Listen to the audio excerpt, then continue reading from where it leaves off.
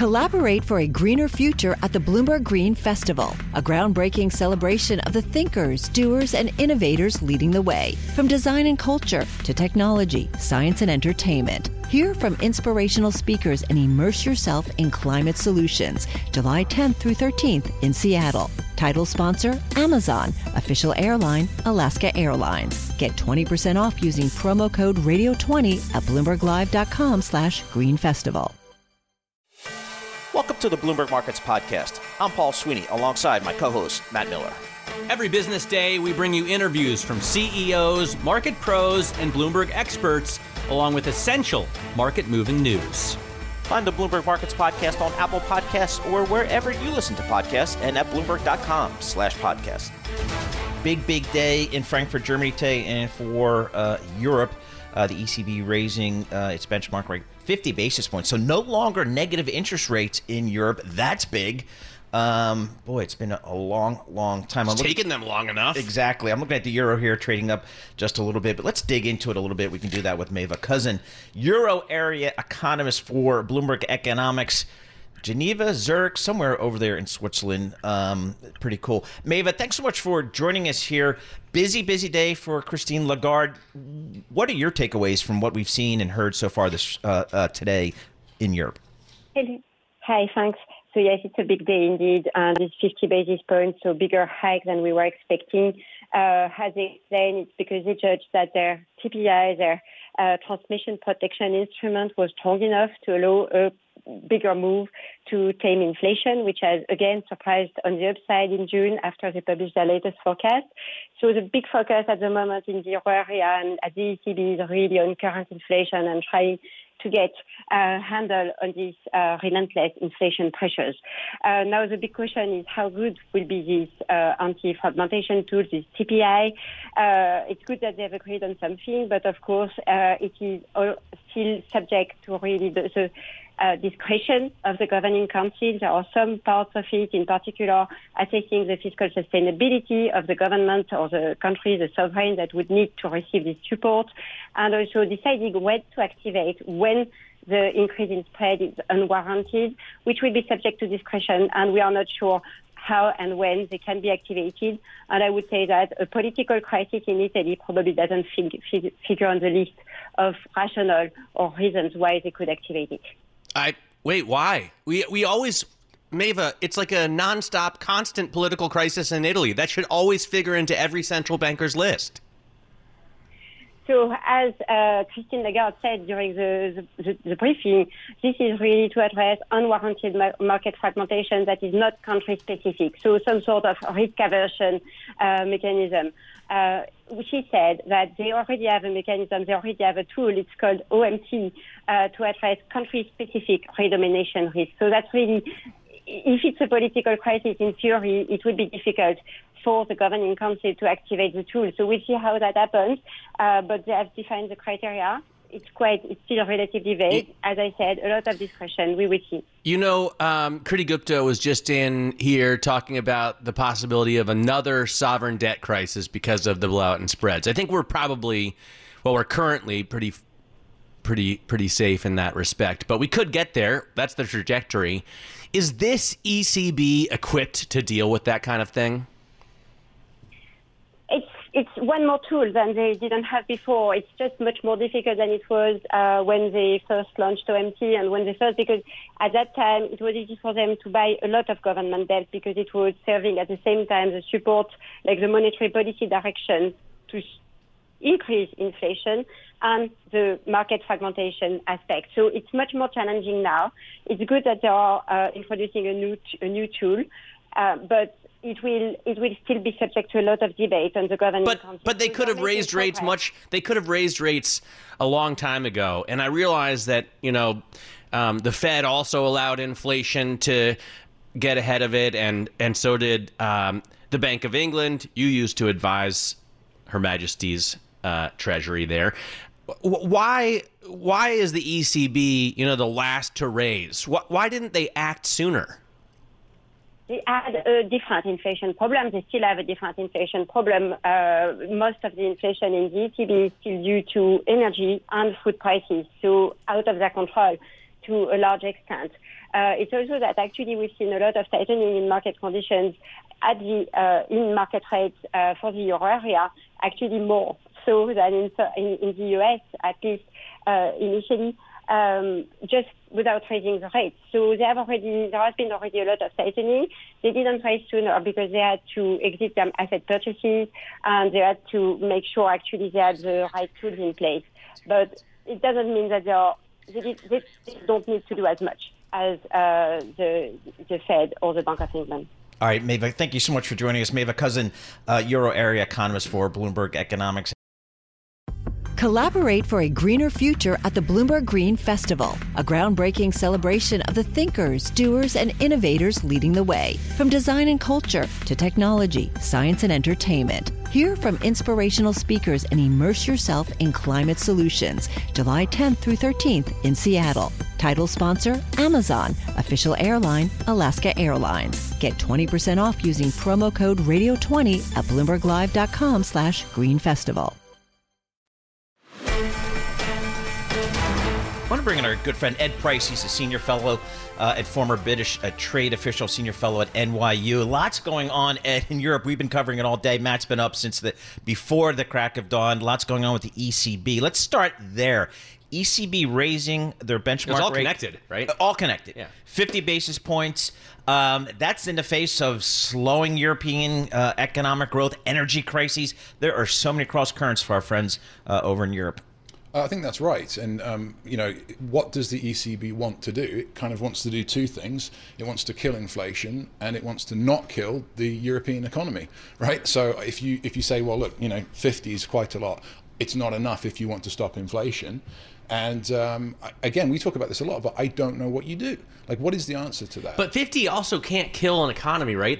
They're at just 50 basis points. That's now expected. Let's remember, zero. It's very, very low. They're still below whatever our start is, whatever you think it is. It's definitely more than 50, right? It's definitely more than 50. I mean, I would personally say there's no such thing as R star because you've got. What's that term you just mentioned? R star, the natural rate of interest, right? So, So, this is one of the more voodoo-y aspects of economics. But it's basically whatever your guess is, and Ed is probably better equipped to make a guess than you or I. Yep.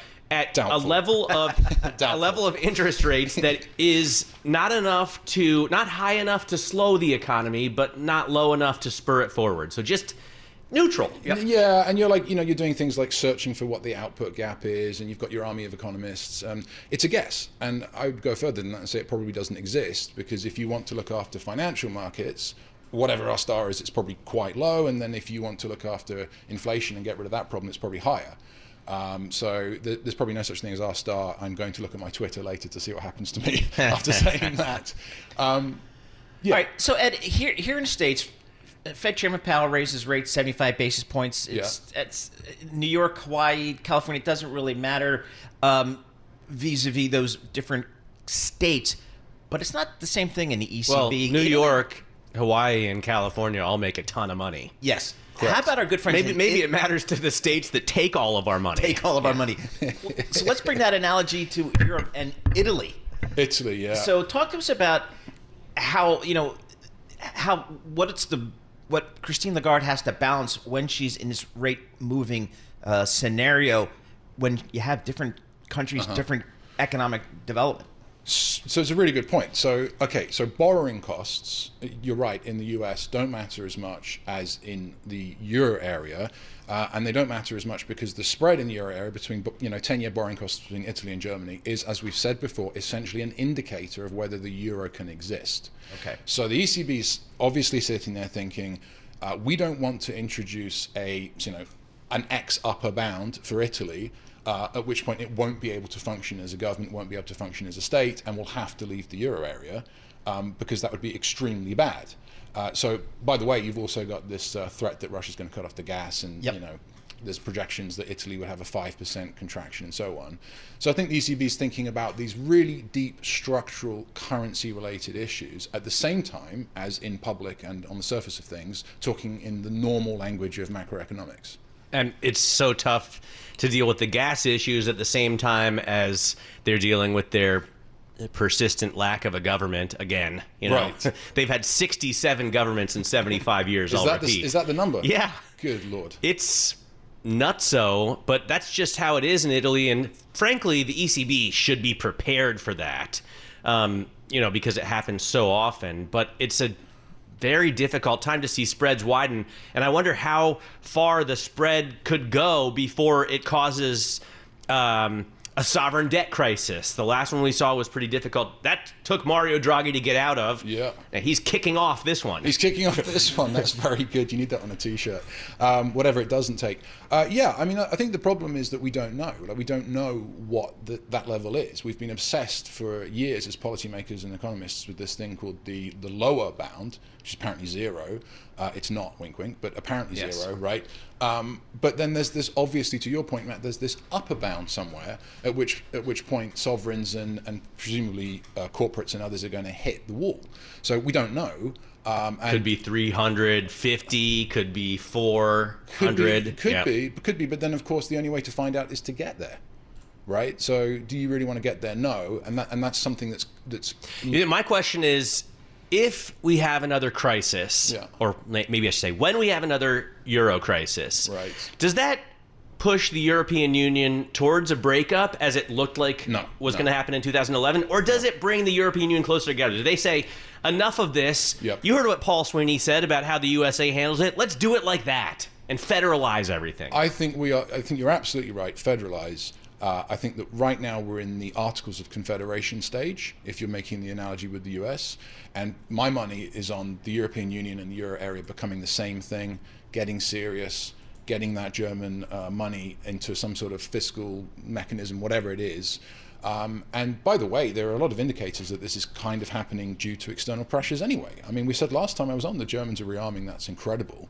So my suggestion to you is that within 10 years, we'll see a United States of Europe de facto, if not de jure. If they put together a Bill of Rights, they got to be careful when writing the Second Amendment. Right. Watch right. your punctuation. Try and make yourself clear. What do you mean? Right. A well-regulated militia. Right. I mean, there's aspects of the Second Amendment that are pretty awesome. Come on. So maybe we should send them over a suggested draft. Exactly. With fewer commas, maybe. Real quick, Ed. The UK, I know it's hot over there. I know the folks are, really dealing with that. But just from an economic perspective, how are things in the UK these days? Well, I mean, if you look at some of the projections, 2023 GDP growth goes down to zero. So you guys know about finance. Zero is a bad number. So there's definitely some sort of headwinds going on there. But look, I'm hopeful that there's going to be a period of structural reform and that Britain will essentially do what it did in the 80s under Thatcher and go through some sort of self-inflicted shock, but then come out, past the curve, ahead of the curve on globalization as a result. So we'll have to see. I don't know, but the headline is bad, but medium term, good. All right, good stuff. I mean, lots of news coming out of Europe. We've been trying to stay on top of it today. Ed Price, Senior Fellow at NYU and a former British trade official. We love getting his thoughts on economics, particularly coming out of Europe, coming out of the UK. And again, today, the ECB, being a little bit surprising the market, a little bit clearly with a 50-point increase in their base borrowing rate. Fed coming up July 27th. That's kind of where all eyes are now as we think about these markets and where rates are going vis-a-vis this economy. This is Bloomberg. All right, we got rates rising. We've had a brutal first half of the year across the fixed income spectrum, and that includes high yield. And we talk high yield. We talk Ken Monahan, co-director of high yield at Amundi US. He joins us in our Bloomberg Interactive Broker Studio. Ken, thanks so much for joining us. 13% decline in corporate bond index first half of the year. We've never seen that, have we? No, it's been a miserable, miserable year thus far in fixed income. And it's not just high yield, but high yield certainly taking it on the chin. So if from an equities perspective, and obviously Paul and I have grown up kind of plain vanilla equities, I would say that's time to go in there and buy. I mean, there is legit blood in the streets, to paraphrase possibly Benjamin Graham. Is that not the case for everybody else? Well, I think it is, and it's going to be at some point. But I think right now what people are concerned about is the Fed going to tip us over into a recession? Or are we going to eke this through with maybe modest growth that probably is subpar? And I think that's the big question. If we go into recession, people are concerned that spreads will back out further and bond prices will drop further. If we don't, then maybe it's an attractive buy right now. All right, so if we wanted to dip our toe in the high yield space, I still have the specter that I might have a recession sometime in my investment outlook of the next couple of years.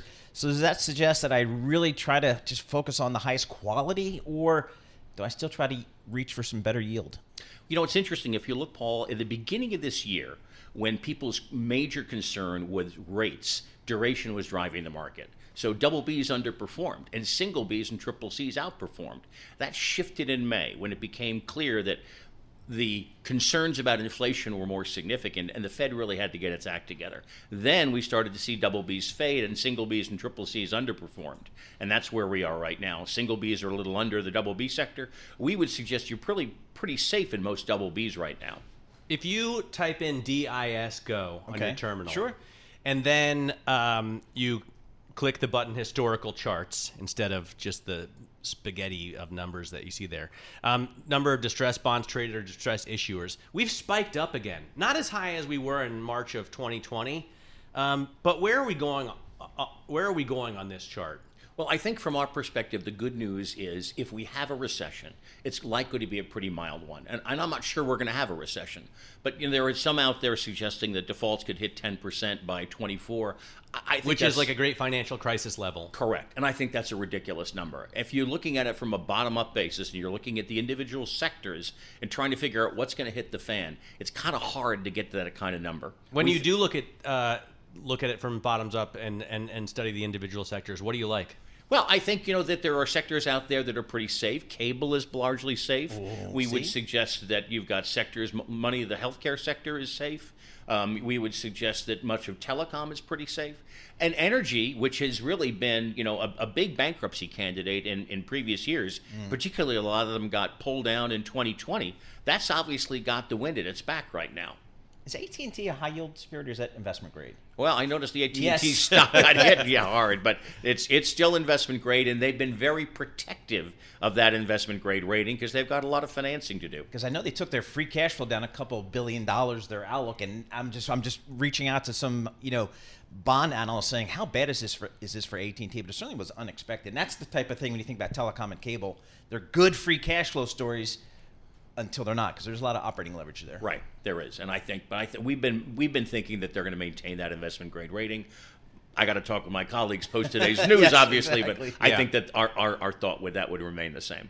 Yeah, boy, AT&T, big news out of there. The stock's down a big. Ken Monahan, thanks so much for joining us. Ken Monahan's a co-director of high yield for Amundi US, and like me, a former player at Salomon Brothers. We are Salomon Brothers alumni, along with some other guy. Yeah? Yeah. Is he sitting right over there? I think he's sitting right over there in the good seats. So we appreciate it. Collaborate for a greener future at the Bloomberg Green Festival, a groundbreaking celebration of the thinkers, doers, and innovators leading the way. From design and culture to technology, science, and entertainment. Hear from inspirational speakers and immerse yourself in climate solutions. July 10th through 13th in Seattle. Title sponsor, Amazon. Official airline, Alaska Airlines. Get 20% off using promo code radio20 at BloombergLive.com/Green Festival.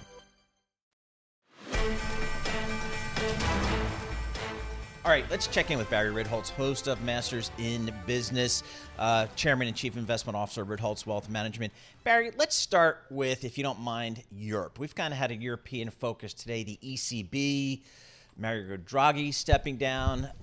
We've got, gas coming back on or not so coming back on. Lots of issues coming out of Europe today. As a fund manager here in the U.S., how do you kind of put that into perspective? Well, I'm excited about the euro parity. Do some traveling overseas with a very strong dollar. That's pretty impressive. But look, Europe is following the United States, and they're raising rates because we're raising rates. They have inflation, we have inflation. It's a global economy. It's very challenging to treat one part of the developed world very differently from another. And so, we've just finished a 10-year or 12-year period of U.S. outperformance versus Europe. I'm waiting for that cycle to change. So far, we're seeing no signs it's going to happen anytime soon. As a U.S. investor, or your clients who are, I assume, mostly invested in the U.S. Mostly U.S. How important is it to follow, the latest new government in Italy, or Rishi Sunak versus Liz Truss in the U.K., or the Russian gas situation? How much does it matter to U.S. investors? Well, if you want to be an informed individual, it certainly doesn't hurt to know what's going on in the continent. But generally speaking, as an investor, all that stuff is noise and meaningless. You're buying broad assets so you have a diversified portfolio, and you're really just not paying attention to the day-to-day stuff. How many governments has Italy had since World War II? 67. I mean, it's a full-time job tracking Italian politics. So why does any U.S.-based investor, other than to be a well-rounded, well-informed individual, have to track the specifics of what's happening there? It's not crucial to them. All right. What I thought was interesting out of the earnings news flow today was AT&T. Yes. Stock getting crushed. Now, Barry called out some of their clients not paying their phone bill. Man, that says something about the consumer. I was not expecting that. How do you think about those kinds of things? We've seen some credit card delinquencies tick up. We've seen it always starts in the worst of the automobile loans. So like housing, there's subprime loans and there's subprime loans. The difference is if you have the weakest credit, a car company is going to install literally a kill switch, and if you stop making payments, they shut the car and they go get it. They know exactly where it is. So around the edges, we're seeing these things tick up. It's not significant yet. It's certainly not 08, 09. But you pay attention to the ebbs and flows of these because you want to know, is the household in good shape, or are they dealing with financial pressures that could affect consumer spending, corporate revenues, and profits? And the other question is, how are companies deploying capital, or are they starting to put up barriers as well? We've had a number of concerning job cut stories, starting with the kind of Apple may cut jobs in some units next year scoop at the beginning of the week. But now we've got Microsoft, Google, Lyft, even Ford plans to cut 8,000 jobs. I mean, I'm desperately trying to buy any car I see on the lot. Why are they cutting jobs now? So Ford is a different case than the technology companies. Ford specifically said they're going to reduce some headcount in order to be able to fund further expansion of their EV production and sales. So Ford is moving into the future as aggressively as they can. When you look at Google, Apple, Microsoft, Amazon, go down the list, 6 months ago, they were desperate to hire people and arguably were overhiring people, where basically anybody who could fog a mirror and had the qualifications was offered a job. At a certain point, it doesn't take a whole lot of economic slowing for these large corporations to look and say, all right, we're good for now. Let's catch our breath. Let's digest these new hires, get people integrated into their jobs, and see if that solves the employee shortfall that everybody's been dealing with for the past couple of years. All right, Barry, all I know about the car business is Matt's still waiting for a Chevy Silverado. I think it's still stuck in Mexico. I think it's still stuck in Mexico. I can't get any updates on this except for it's all about the chips. Exactly. It's missing chips. That's all I know, and it's sitting on a lot outside the factory with like thousands and thousands of other trucks. And Matt's on a first-name basis with the CEO of Ford. You'd think he could get this is GM. With Chevy. Oh, GM. Silverado, I mean, I know Ford Mary as well, and Mark. I haven't called them on this issue yet. I might have to call them on your behalf. All right, Barry, thanks so much for joining us. Barry Ritholtz, host of Masters in Business, chairman and chief investment officer of Ritholtz Wealth Management. Thanks for listening to the Bloomberg Markets Podcast. You can subscribe and listen to interviews at Apple Podcasts or whatever podcast platform you prefer. I'm Matt Miller. I'm on Twitter at MattMiller1973. And I'm Paul Sweeney. I'm on Twitter at PT Sweeney. Before the podcast, you can always catch us worldwide at Bloomberg Radio. Collaborate for a greener future at the Bloomberg Green Festival, a groundbreaking celebration of the thinkers, doers, and innovators leading the way. From design and culture to technology, science, and entertainment. Hear from inspirational speakers and immerse yourself in climate solutions. July 10th through 13th in Seattle. Title sponsor, Amazon. Official airline, Alaska Airlines. Get 20% off using promo code radio20 at BloombergLive.com/Green Festival.